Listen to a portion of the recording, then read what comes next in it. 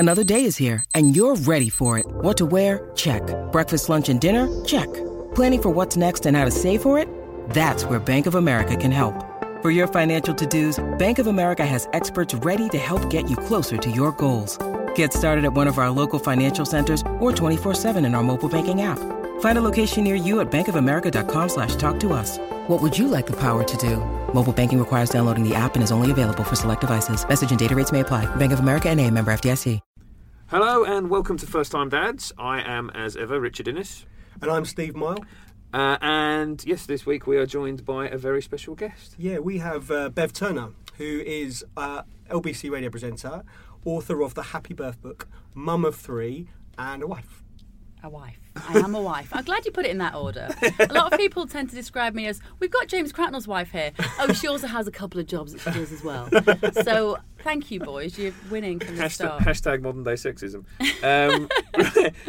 Before we get into an in-depth discussion with Bev about parenting and dadding and mumming and all the rest of it, Steve does have a bit of breaking news for our regular listeners. It's very apt, actually, as 2 become 3 for the podcast today, that I can reveal that my wife and I are expecting a little girl due in April. Woohoo!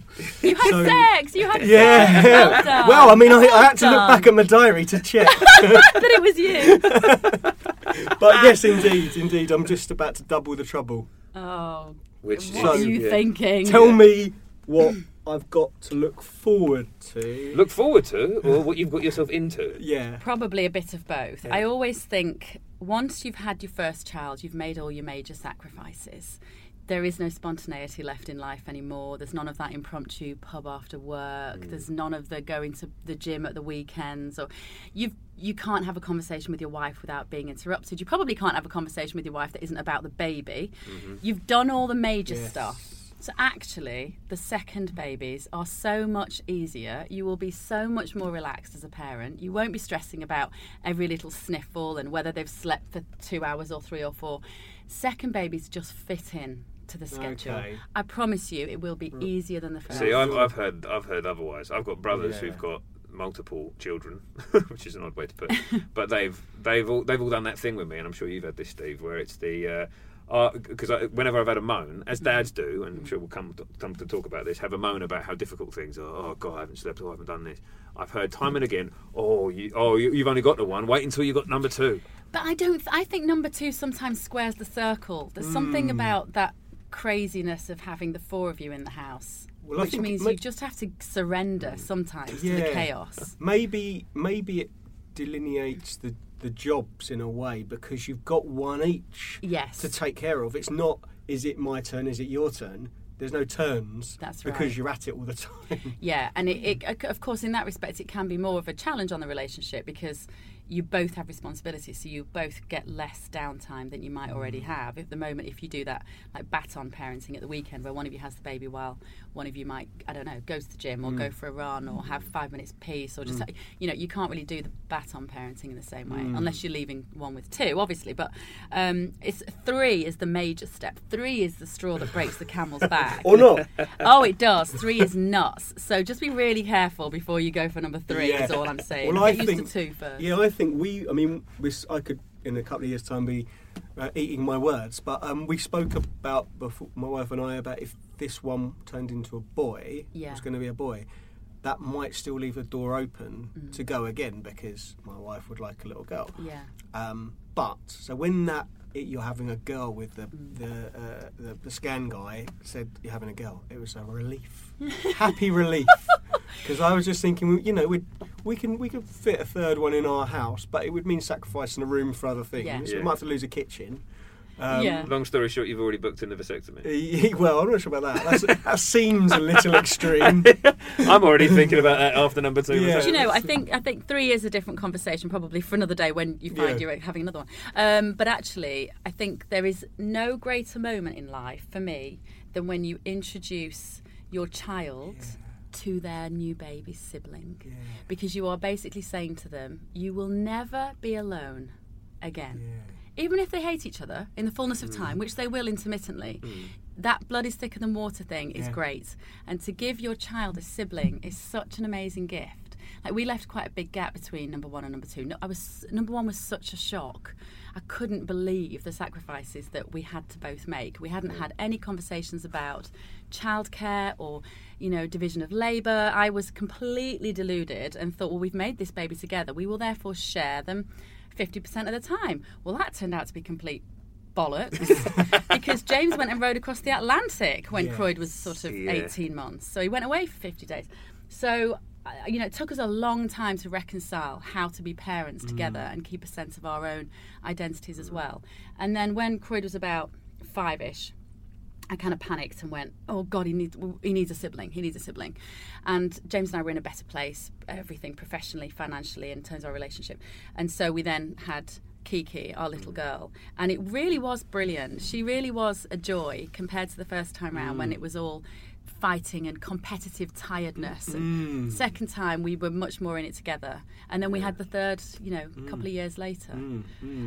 But that moment when I remember, because we had a lovely home birth with Kiki, and Croyd came back with my parents, and Kiki was about half an hour old, and my mum and dad came in. It was Mother's Day, it was lunchtime, it was in the sunshine, it was really was idyllic. And he came in, and there's this little baby, and we've got these amazing photos of his face when he sees this child, because he'd been an only one for 5 years, so and it was just the most amazing moment. Does that stick in your mind more than the birth of your first child? It was more pleasurable than the birth of my first child. It was a more pleasant moment. Like the birth of Croyd, first births are quite hard work. Yeah, quite scary. And although really scary, and although it was straightforward and it was natural, etc., it was really full on. And I was quite shocked afterwards by quite how painful it had been. And it also amazed that your body could do that. But of course, because it's your first birth, and you do have quite mixed emotions about what you've just gone through and how this is going to affect your life. Whereas by the second birth, which was brilliant, he was just there, and there's this gorgeous little baby girl, and it's just the most amazing moment, introducing them. I'm looking forward to that, because I think Jackson's a really sociable little boy, and he really likes playing with other kids at nursery, and he's fascinated by babies. If he sees one, he goes over and looks, and we've tried to teach him like gentle hands, so he can stroke their faces, and if he's got his milk with or drink with him, he offers it to the baby. And in the morning he comes into the bed with us and has a banana and some milk and stuff, and we say hello to the baby, and he waves at the bump, which is cute. And so I'm looking forward to that. I mean, I've got a brother, and I know that my brother and I have been through some tough times in our lives. It's good to have that blood. You're right, blood is thicker than water, and it will be good for him to have that experience. And especially when you're older. But do you find, I'm really interested in a blood thicker than water thing, because I've got 2 brothers and a sister, and there's definitely that. There's definitely that idea that even if you didn't, we're all very close, but even if you didn't see each other for 5 years, immediately you'd be back together whenever required. Do you find that, because I've not seen it, I've only got the one son, do you find that then from the get-go, from a really young age? I'm wondering how much of that is kind of ingrained in them over the years in terms of the family dynamic, or how much of it is just inherently there? I think you kind of do model that behaviour to your kids. So I'm really close to my brother and sister, and between us we've got the 7 cousins, and so pretty much every weekend we're together. And so if my daughter and son are fighting, which they often are, kicking 10 bales of crap out of each other, and I kind of get involved, and I'll say, I would never talk to Uncle Ady like that, and you can see them go, oh yeah, you probably wouldn't, would you? I mean, I did when I was a child. They don't need to know that, because I'm teaching them this idea. They've not subscribed to this yet, then. Yeah, but I'm trying to teach this idea that you should be friends with your siblings because you choose to be, not because you have to be, but because you get along. And sometimes I think when you look at the kids, like I say, they fight a lot. The girls are quite close because they're very close in age as well, and we've got this big age gap. So the littlest is 6 and Croyd's 14. So we've got that big age gap. There's not a lot a 6-year-old and a 14-year-old can do that they both enjoy. You pretty much go swimming. That's it. That's the one thing that they can do together. But when they are arguing and when they are having difficulty, I think the most important thing is to make sure they clear the air afterwards. And I think that's one of the reasons that me and my siblings are close, is because my mum never let anything fester.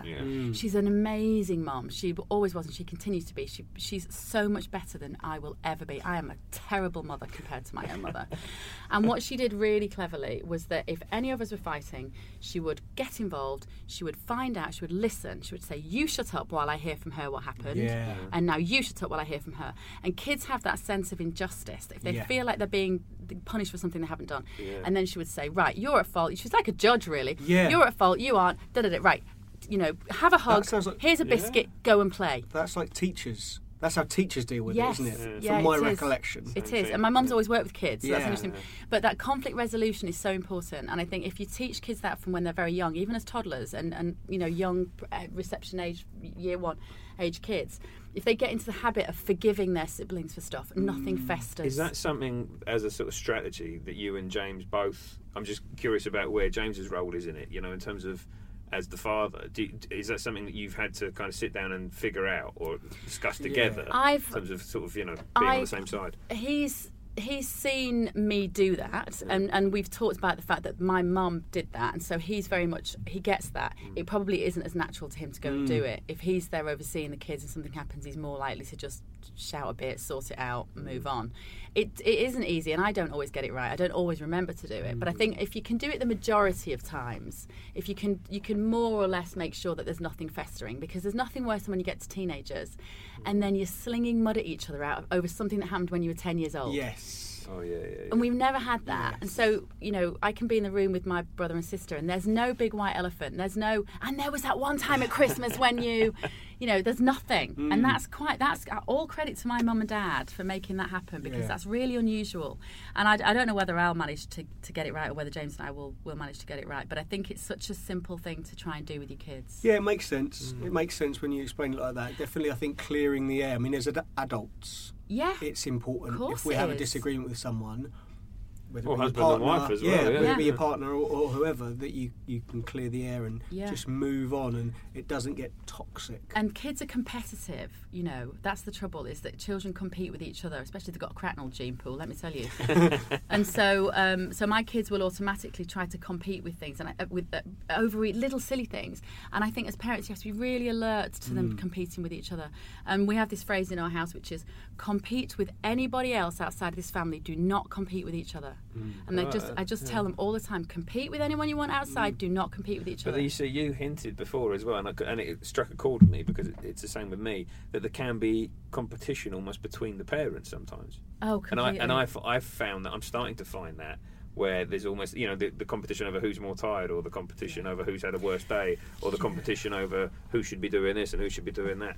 And I think that's really important to resolve as well. It's really important. And when the reason I wrote the Happy Birth book is because I run this antenatal course in Chiswick, so I do an equivalent of, it's like NCT but better. Yeah. And we have dads at every session. That was really important to me. When the midwife and I started the content of the course with a blank piece of paper, we wanted dads at every session. And we do a particular night we do one of the sessions which is Life with a Newborn. And a lot of other antenatal courses, when you do Life with a Newborn, we'll talk about how to change a nappy, how to run a bath, how to make a bottle. We do a bit of that. But predominantly what we talk about is your emotional resilience and what you're going to need when you've had your baby. And I always say to the couples, you can't picture it now as you sit here with your big bumps and you love each other. Once you've got a baby, there are so many ways in which you can let each other down on an hourly basis, because you start to view that person not as the person you fell in love with, who was just fabulous, but you view them through the prism of whether they're a good parent. And so it works both ways. It's not just the mums looking at the dad the judgment. and thinking, you haven't changed the nappy bin, you haven't even been out and bought the extra formula, you've left your sweaty kit on the floor. It's not just that. It's also dads who was thinking, I really think she should have breastfed for longer. Yeah. I really think there are other mums who are doing this better than her. I'm sure there are other men who are getting sex by now. Like, the men do it as well. And I always say to the couples on the course, please do not expect each other to be psychic. Yeah. No. That is the key. This is the thing. This is really interesting because, with the news that another baby's on the way, brought with it a bit of stress to me and a nervousness about it. And it's sort of manifested itself in perhaps crosswords with passive-aggressive behaviour. Yeah, passive-aggressive behaviour. And this weekend, Jackson went away with his grandma for 2 nights. It was the first time that he's stayed away from us. And we've been away independently when he's stayed at home with the other one. But the first time, just us two have been at home without him. And part of it was designed so that he can be with Gran when wife goes into labour and there's somewhere for him to go. But the other thing was, let's get some time to ourselves, because my mother-in-law would quite happily, I'm sure, take the baby and Jackson, but that's a lot of an ask. And I couldn't see a point at which my wife and I would be able to spend any time, just us, overnight, wake up, have a conversation, that kind of stuff. So let's try and get a few in. Yeah. And we ended up having a conversation just on a sort of Saturday afternoon. I think I was doing some cleaning or something like that, or some DIY. And my wife said, look, we had a really nice time this weekend because it has been stressful and you have been a stress head and it's just been nice. And I said, well, okay, yeah, I think you're right, it has been. I said, I felt, and I'm sure a lot of dads will think this as well, that my wife and I got together, and that's the most important thing, my wife and I, and then Jackson arrives, and then there's work as well. And out of those three things, your relationship with children, and work, unfortunately it was a relationship with my partner, wife, that was giving, that was going, because the other two are non-negotiable. Absolutely. Because I have to go to work, and I have to look after Jackson, because he can't look after himself. So the thing that drops down is us. Yeah. So I said, we just need to make sure there's some time for Do you know what? this conversation. That's really interesting, because I've been struggling a little bit the last month or so with something, and it's basically, you've just hit the nail on the head there, that the thing I enjoy the most is my relationship with my wife. Yeah. And as much as I love my son, and I love him with all my heart, I enjoy being with my wife almost more than I enjoy being with him at the moment. And that's okay. And that's really difficult. It's actually quite difficult to say out loud, actually, as I was saying that. And obviously work comes in third, much as if my boss is listening, as much as I love my job, that comes in third. And actually, as you say, naturally, through the process of day-to-day living, the relationship with my wife has to drop to the bottom in terms of priority. And that's really difficult to accept. It's really hard. And you can be in the room with that person and you still miss them. Yeah. That's what's really difficult. You think, how can I miss you when you're here? Yeah. But you have no genuine connection. Like, I think one of the things that happens so much when we have children is that we don't even look each other in the eye. Like a whole week can go by and you don't look your partner in the eye. Like James and I we can have, especially with 3 kids at home, we can be, we're in the room together, one of us is cooking, one of us is sorting out a PE kit, one of us is shouting at the other one who's doing headstands against the wall with his trainers on.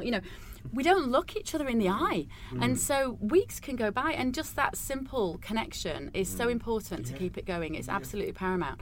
And when I say don't expect your partner to be psychic, what I mean is it's just about that honest communication. And it's exactly saying that, and not being afraid to say to your wife or your girlfriend, I really miss you. I miss us. It's such a powerful thing to say. And also I think, I say in the book about putting notes on the fridge, because if you are like ships in the night, and it might be as simple as, we need milk, pick up the dry cleaning. Please give me a kiss when you come home tonight. And it's just saying what it is that you need, because and actually starting lots of sentences with I, because we all get into that really passive aggressive conversational style where we start with you. James does it all the time. So if he comes in the home and I'm saying, well, where have you been all day? I thought you were going back, and he'll be like, yeah, but you said or you went out last week, and now I'm trying to say we start with I, and I don't handle it well. So then I will say, I was really upset when I came home thinking you would be here and you weren't, because I was really looking forward to seeing you. And that changes it straight away. And then he won't say, well, he'll go, I'm really sorry, I was looking forward to seeing you too. And then it's just that very simple tool. Because if you start sentences with you, people get really defensive and aggressive, and it automatically means you go bang, bang, bang, bang, bang. Everyone's tired, everyone's got no wiggle room, we're at the end of our tether. And so actually just these little tiny things can help keep the show on the road. I remember this from when Jackson was born, in the first few months, of just saying, start every conversation with, so we're both really tired. Before we start this conversation, we're both really tired. Yeah, but I'm more tired than you. And then you remind yourself that you're not operating in what I describe as normal circumstances. There is no more. Well, I mean, it gets better. I suppose that you have to find your normal. Well, there's a reason why sleep deprivation is a torture technique. Well, exactly. Because you do start to lose your mind and your perspective.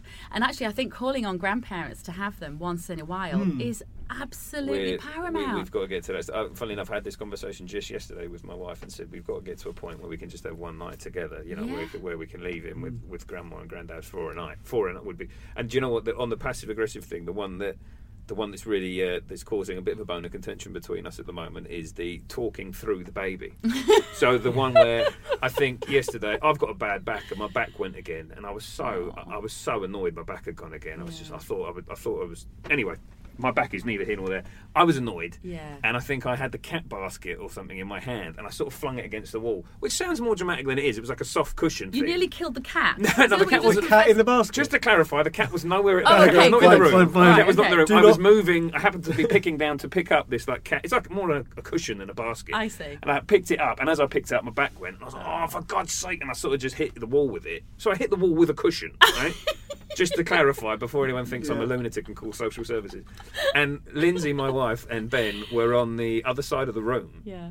So I didn't even think Ben would have seen it. Do you know what I mean? Like Yeah. I didn't even think he'd have noticed because it made no noise. It was a Yeah. cushion hitting the wall. But clearly he'd been looking at me because I had my back to him, Yeah. and he'd seen it, and he started crying. Right. So of course immediately my heart sinks because I think, oh man, I've upset him, and that's really bad. Damaged and him now psychologically. Yeah, and you immediately start psychologically, thinking, right, that's him at a shrink in 30 years, remembering the time Daddy did that. No. Because I do that sort of thing a bit. Yeah. I can get quite irritated, and of course Lindsay's thing was, now all she was doing was reassuring him, but Yeah. she's talking to him saying, Daddy didn't mean it, Daddy's okay, Daddy's not really angry, and of course she's doing the right thing because she's reassuring our son, but what I'm hearing is, you're judging me through the prism of our child. You're basically putting that judgment on me because what you're saying to him, you're actually saying to me. Did you turn around to him and go, listen, man up, kid.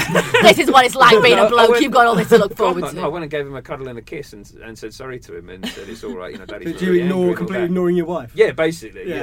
I can visit you. But you know what? I do think we worry too much about the psychological impact that we have on our children. Kids are really Now. resilient. It is everywhere. And you- it's so you- nice to hear that and men are the- tortured by it as well. The pressure is unbelievable. I am so consumed by guilt and pressure. Don't Guilt be. and pressure all the time. So We everything could do I a do, podcast I think I'm on having guilt a and pressure, oh couldn't god, we? Every yeah. podcast could be I on. think I'm having a negative impact on him because of this. Everything I do, I'm thinking about how it's affecting him. Kids need very little.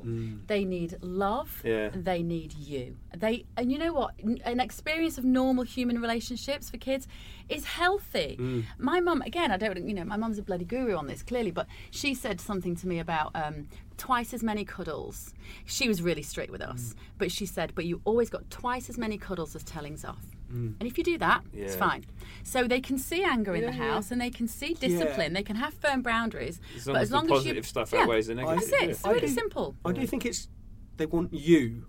I think that is underpinning everything. And we've gone back to this number of times, and it's not always easy. Rich and I went to some a thing about parental research last week, didn't we? Yeah. And God, no wonder you feel guilty all the time. I'd avoid those sorts of it things. was to do with advertisements and representing parents. And one ad they showed was a load of kids got asked to write letters to Santa Claus. Yeah. Oh, no. And asking for what they wanted, and they gave a letter. And then researchers asked them to write a letter to their mum and dad Oh, no. to ask them what they wanted. That's my And the worst kids nightmare. were initially baffled. Yeah, they didn't get baffled. it. What do you mean? And then, so they obviously for the Santa Claus, it was like toys and stuff. To mum and dad, what do you want from mum and dad for Christmas?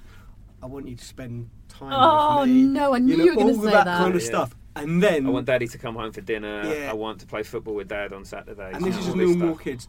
And then the killer was, if they only got to send one letter, which letter would they send? And they all obviously went mum and dad letter. Yeah. But there is we were all sat there, a big auditorium full of a lot of parents, and we all sat there, and as you just reacted, Oh, it affected it everybody. resonates with you because no matter how hard you work, that actually all they really want is for you to just hang out with them. It's true, but it's really boring hanging out with kids.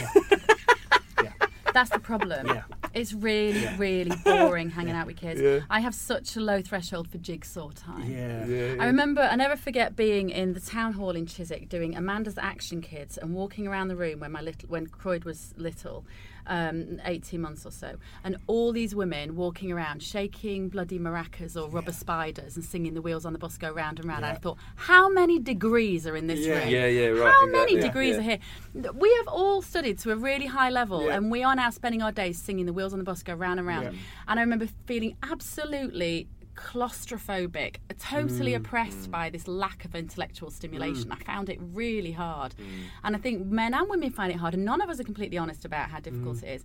It's a total joy to me when I meet dads like you who are helping to share that burden of parenting, because actually it's sharing the monotony more than anything else. Yeah. I'm a big advocate for get out of the house. Totally. Get out of the house and look. There's some good apps around where you can Yeah. tell you what's going on in the areas. And if it looks like it might be slightly adventurous for Jackson, then we're off. Yeah. If there's some sort of gymnasium we can go to that is he's at the sort of bottom level of the age range. I'm like, right, let's go to that because it's going to be stimulating. And also, as we all know, if you knacker them out, they sleep. Swimming is the best thing for little boys, especially little girls. Like, take them swimming as toddlers. They get in the hot air. And it's good for us as well. You know, we enjoy it, and they get and then I need to take notes on this. He's just worked. He goes to home. lessons. I take him to lessons every Friday. And part of the lessons is to pull yourself out of the water.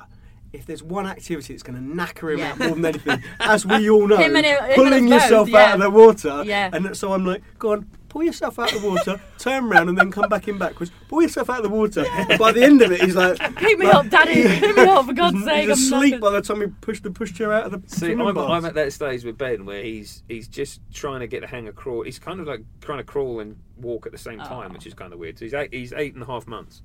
And I keep thinking, when people tell me about these things, I keep thinking, oh, that sounds great. Yeah. That sounds good. Because at the moment, it's, you know, I sort of pull funny faces and make silly noises, and he laughs a lot, which is great. He's a really fun-loving kid, which is brilliant. That's exactly what we want. But you can't even have a conversation with him, you know. No. So it's that I like the idea of getting to that point of like the activities where you can actually do things. It is more fun. I think it is more fun. I mean, everybody's different, aren't they? Some people love the baby stage where they just sit and coo and do nothing, and then some people like it. I love it when they start to talk. That interaction, the conversation. And in fact, now I really love my 8-year-old because you can have brilliant conversations with her. Yeah. You know, I love spending time with her because she's really insightful and she's funny and sarcastic and cynical beyond belief. She's the most cynical child you can imagine. She reaches this like peak exasperation about things. You know, whether it's about going to see Father Christmas, and she's literally going, but it's not the real Father Christmas. Like, this is ridiculous. Why would anybody sit in there? And the presents are rubbish as well, Mummy. This is just, and she's brilliantly acerbic, and I love that. Yeah. And they get really entertaining. I remember when my niece is exactly the same age as the daughter you're talking about. And I remember my sister telling me she'd had a conversation with her around election time, whenever the hell the last election was, and she was telling her about suffrage. You know, the fact that women didn't used to have the vote, and her reaction was just fantastic. It was like, but that's stupid.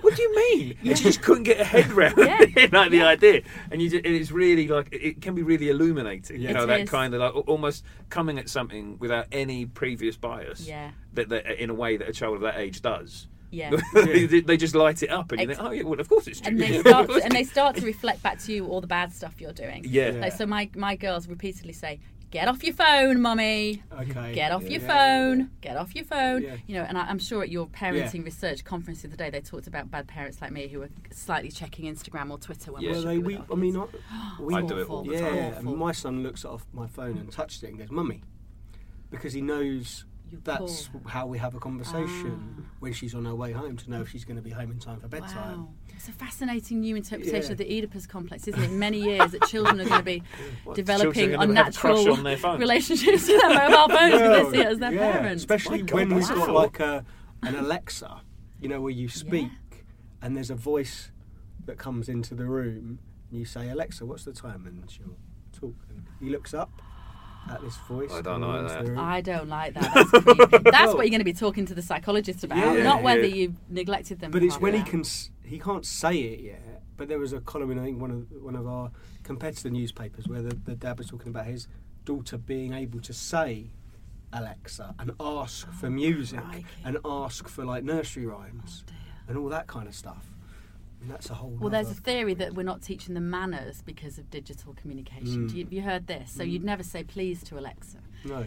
Whereas actually kids are learning now that you don't need to say please. If you say, you know, Alexa, play Michael Jackson, they hear that. They don't hear please. No. And so there's a whole generation of kids who are growing up with no manners. Yeah, that's true. Because you have to work harder to offset the digital. And they talk into their phones. Like, so my 14-year-old will dictate to his phone, you know, and he will do Siri, and you know, and they're not learning manners. No, there's a gap in the market here, isn't there? What, for electrical devices which expect please and like thank manners. you? Yeah, that's not a bad idea. Yeah, you get it quicker. A light bulb moment. You get it quicker if you say that's copyright First Time Dads podcast. If you're enjoying what you listen to, please do subscribe to the podcast, guys, and also send us your questions and comments and observations to firsttimedads@trinitymirror.com, because we do like hearing from you. Absolutely, all very helpful and very useful.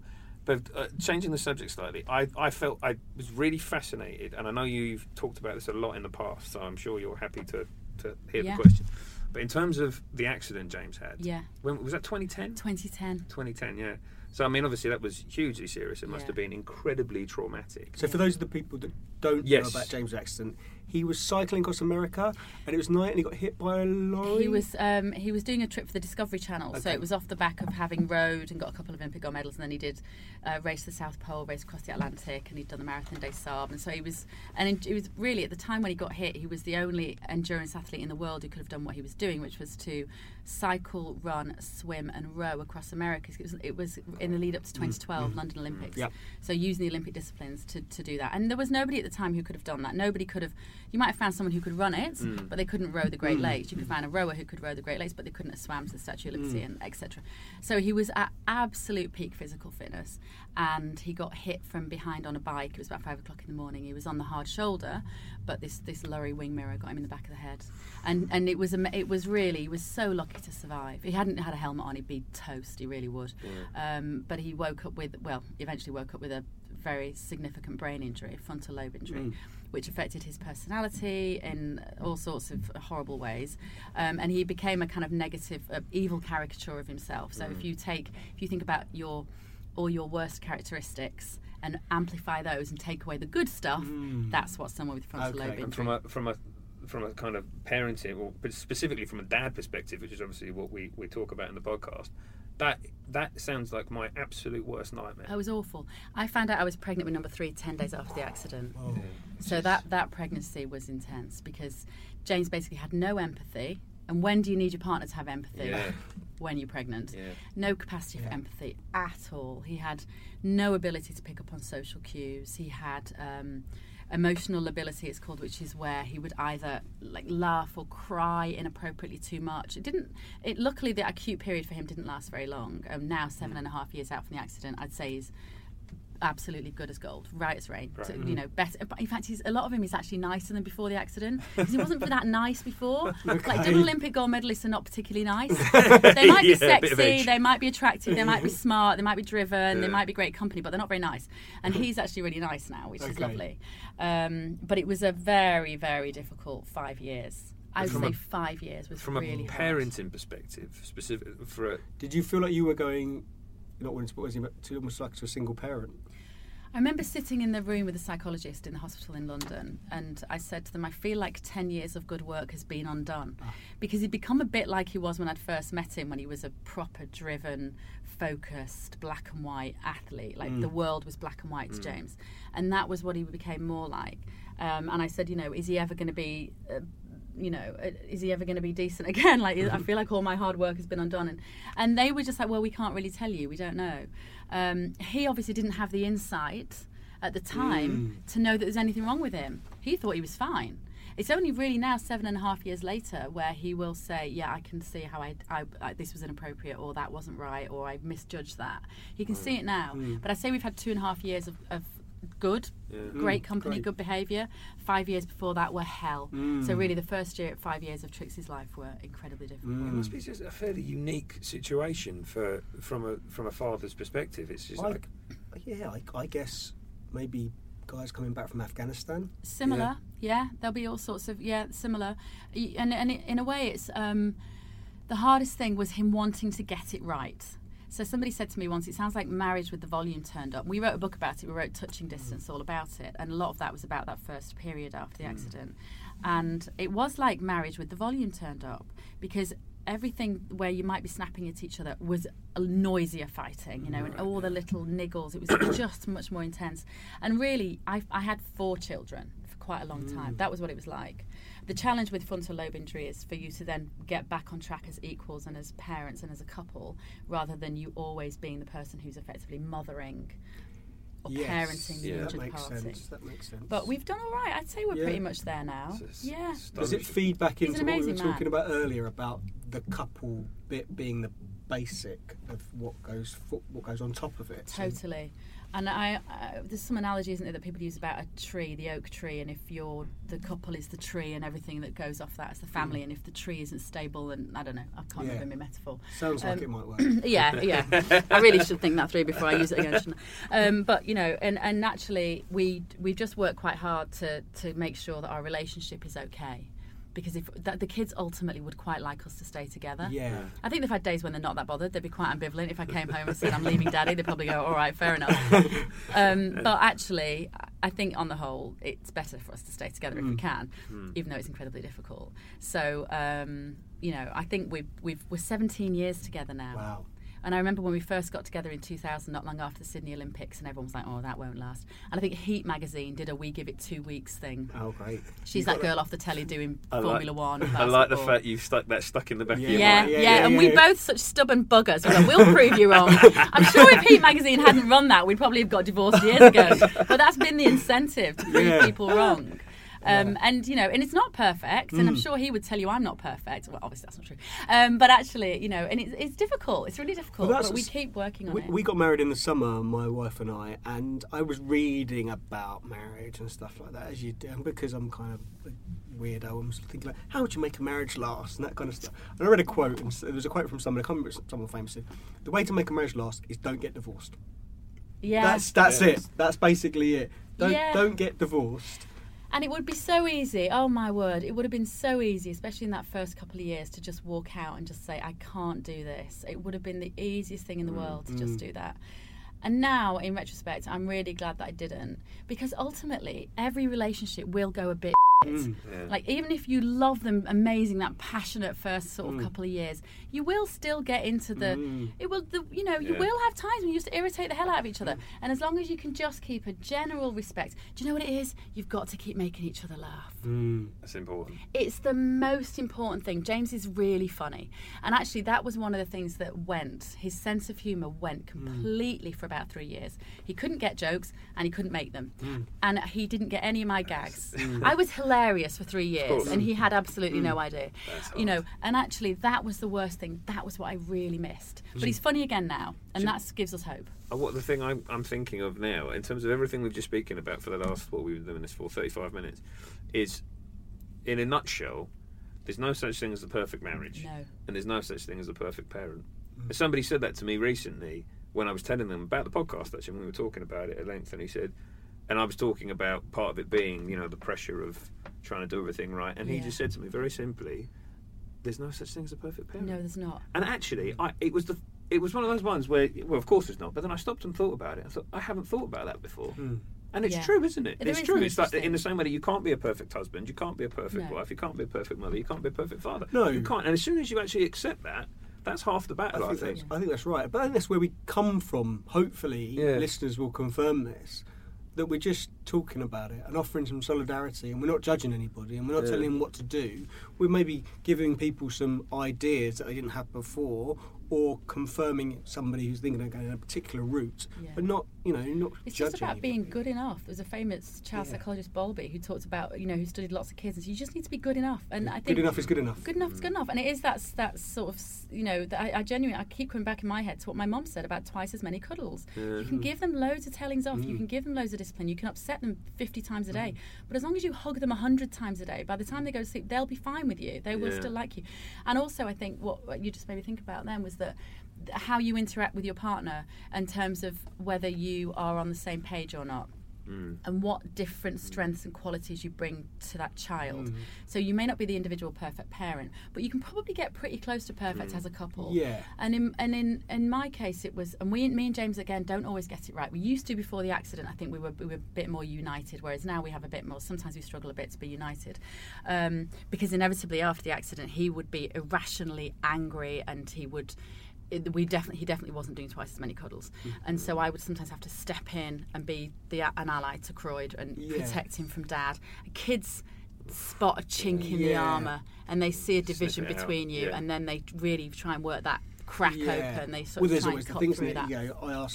You ask Mum for if you can do something, and then you ask Dad, Yeah. and whichever one you get the answer from that you want is the one that you go that with. chasm, and they really can crack it open. And I think it's absolutely paramount to be on the same page when it comes to children and how you parent them. And it's about, I guess, what I always think is really valuable, and I see it in my own house, is that if I'm getting really angry with the kids, I need James to step in and calm it down. And if he's getting wound up, I want to come in and calm it down. There's nothing worse than one parent's losing their shit, which we all do. And the other one comes in and goes, right, what's happening here then? Why are you doing that to your mother? And then it all goes up and up and up and up. Yeah. And I think as a pair, as a couple, if you can learn to sort of mitigate the other's inadequacies, you can be all right. And just use my own parents as an analogy again, is that my mum was very much the driving force, pushing us. She was the strict disciplinarian. My dad was very, very calm and very loving and very sweet, and continues to be. And my brother once summed it up beautifully. He said, Mum was the waves pushing us on and pushing us on. And I mean, literally, he went and swam at the Olympics. I mean, she was that mother. Mum was the waves pushing us on, and Dad was the rock to cling to. And it was such a beautiful metaphor. And I think throughout the day, as parents, we all have to, sometimes you've got to be the rock to cling to, which is just a cuddle and no judgment and not necessarily advice, and just hang out with them. And then some days you've got to be the rocket up their arse, getting them to do their homework or, you know, go to bed or pick up their toys or chivvy. Yep. You know, you've got to be, and between you, I think if you can get the balance right, the kids are pretty much know where they stand then. Yeah, and it sounds like as well from what you're saying, the way that you do that is by having a bit of time for each other. Yeah. Because then you can have your little mental board meeting with each other. Right, how are we going? Well, this is coming up on the horizon. How are we going to deal with this? Yeah. And so you're on the same page rather than. I know now it's hard because everyone's time poor, but doing it on the hoof, making decisions on the hoof is never a good idea. And I think forward planning is so important, especially if you like going to, especially with, I don't know when this is going out, but Christmas coming up, you know, or any sort of big family event, and those are potential flashpoints, especially if you're travelling with babies as well, and you're going to stay at a relative's house, and then you're conscious that what if the baby wakes the whole family up in the middle of the night, and are we going to have enough stuff? And planning, and between you working out some sort of strategy that if it's in the middle of Christmas dinner, and guess what, baby, which they will inevitably wake up just as you pick your fork up to your mouth, that's when they will start to scream. Who's going to be the one to maybe put down their glass of wine, let their turkey get cold, and go and spend 45 minutes upstairs with them. And don't be afraid as well, I think, to ask family to get involved, because most family will want to help, but they don't know what to do. And this is one of the things we talk about on the course with Life with a Newborn, is friends will say to you and family, do you need anything? Can I help? And we are so British that we go, no, we're fine, everything's fine. Never say no to offers of help when you've got babies. What the heck are you doing? Even if it's just saying, do you know what? Would you mind just picking me up a lasagna I can stick in the oven tonight for the kids, that, or you know, for the wife? And people go, of course I will. You know, and they want to help, they want to do stuff, but we just have to be really clear with our expectations. Yeah. That sounds right. It's very interesting. I think we're probably coming towards the end of our time for this one. But all of this is reminded me of a meme that I think that I've seen a few times actually. It's that one where there's a big list of things you're expected to do. I think it's as a mother, but it applies to both as a parent. As a parent in the 21st century, and it's this big long list of things. You know, no GM foods and this and that and the other, and psychological care and blah blah blah blah blah. And then it's a massive long list, and at the bottom it says things you're expected to do as a parent before the 21st century. Keep them alive and happy. Totally. And that's it. Yeah. And actually it kind of did, that really resonated with me in the sense that, yes, because at the end of the day, that is what it is about. And so much of this is a modern construct, all this nonsense that we're supposed to do or not do. It's a modern construct which has made some people very, very rich. Yeah. That's what we have to remember. Yeah. Really, it's all about encouraging parents to feel bad about stuff, so they buy books, like mine. Yeah.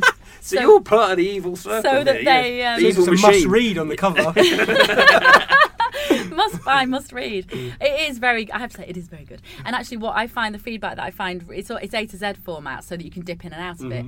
And one of the most rewarding feedback I'd say that I get is from dads. It's from the mums who say, for God's sake, I bought it, we went on holiday, Dad started to read it, I couldn't get it off him all week, because it's light-hearted, it's fairly jovial, you know, it's not judgmental, it educates about every single type of birth, it helps you to get the best out of the NHS critically. It prepares you for a little bit with Life with a Newborn, and you can just dip into it. So if there is a particular P for partners, which is physical, practical and emotional advice for dads to be. But actually, I mean, it's all great. pretty Available from all good bookshops. The Happy Birth book. Amazon. Steve is clutching it as we speak, and is no doubt about to go away and pour over it. And even though you think you might know it all from first time round, you don't know. No, we don't know anything. No, but anyone who's listened to any of these podcasts will know we don't know. We know nothing. Bev, thanks very much for coming. Thanks, Bev. Thanks, guys. Really I've loved good, it. really interesting chat. So. Yes, thanks to everyone out there for listening. Please, if you haven't subscribed to the podcast on iTunes, please do so. I promise it's worthwhile. And it's free. And yes, I guess, Steve, anything to add? No, that's about it, really. I'm going to go home and start making a list of things to buy for baby number 2. Steve's got a lot to do over the next few months. You don't need much. Put a list on the fridge for things you need your wife to know. That's much more important. Okay. Nice. About how you're feeling about yes. it. Right. Lots of lovey-dovey messages. That's the key. All right, well, thanks everyone for listening. Tune in next time, and we'll see you then. Cheers. We'll see you then. Cheers. We'll see you then.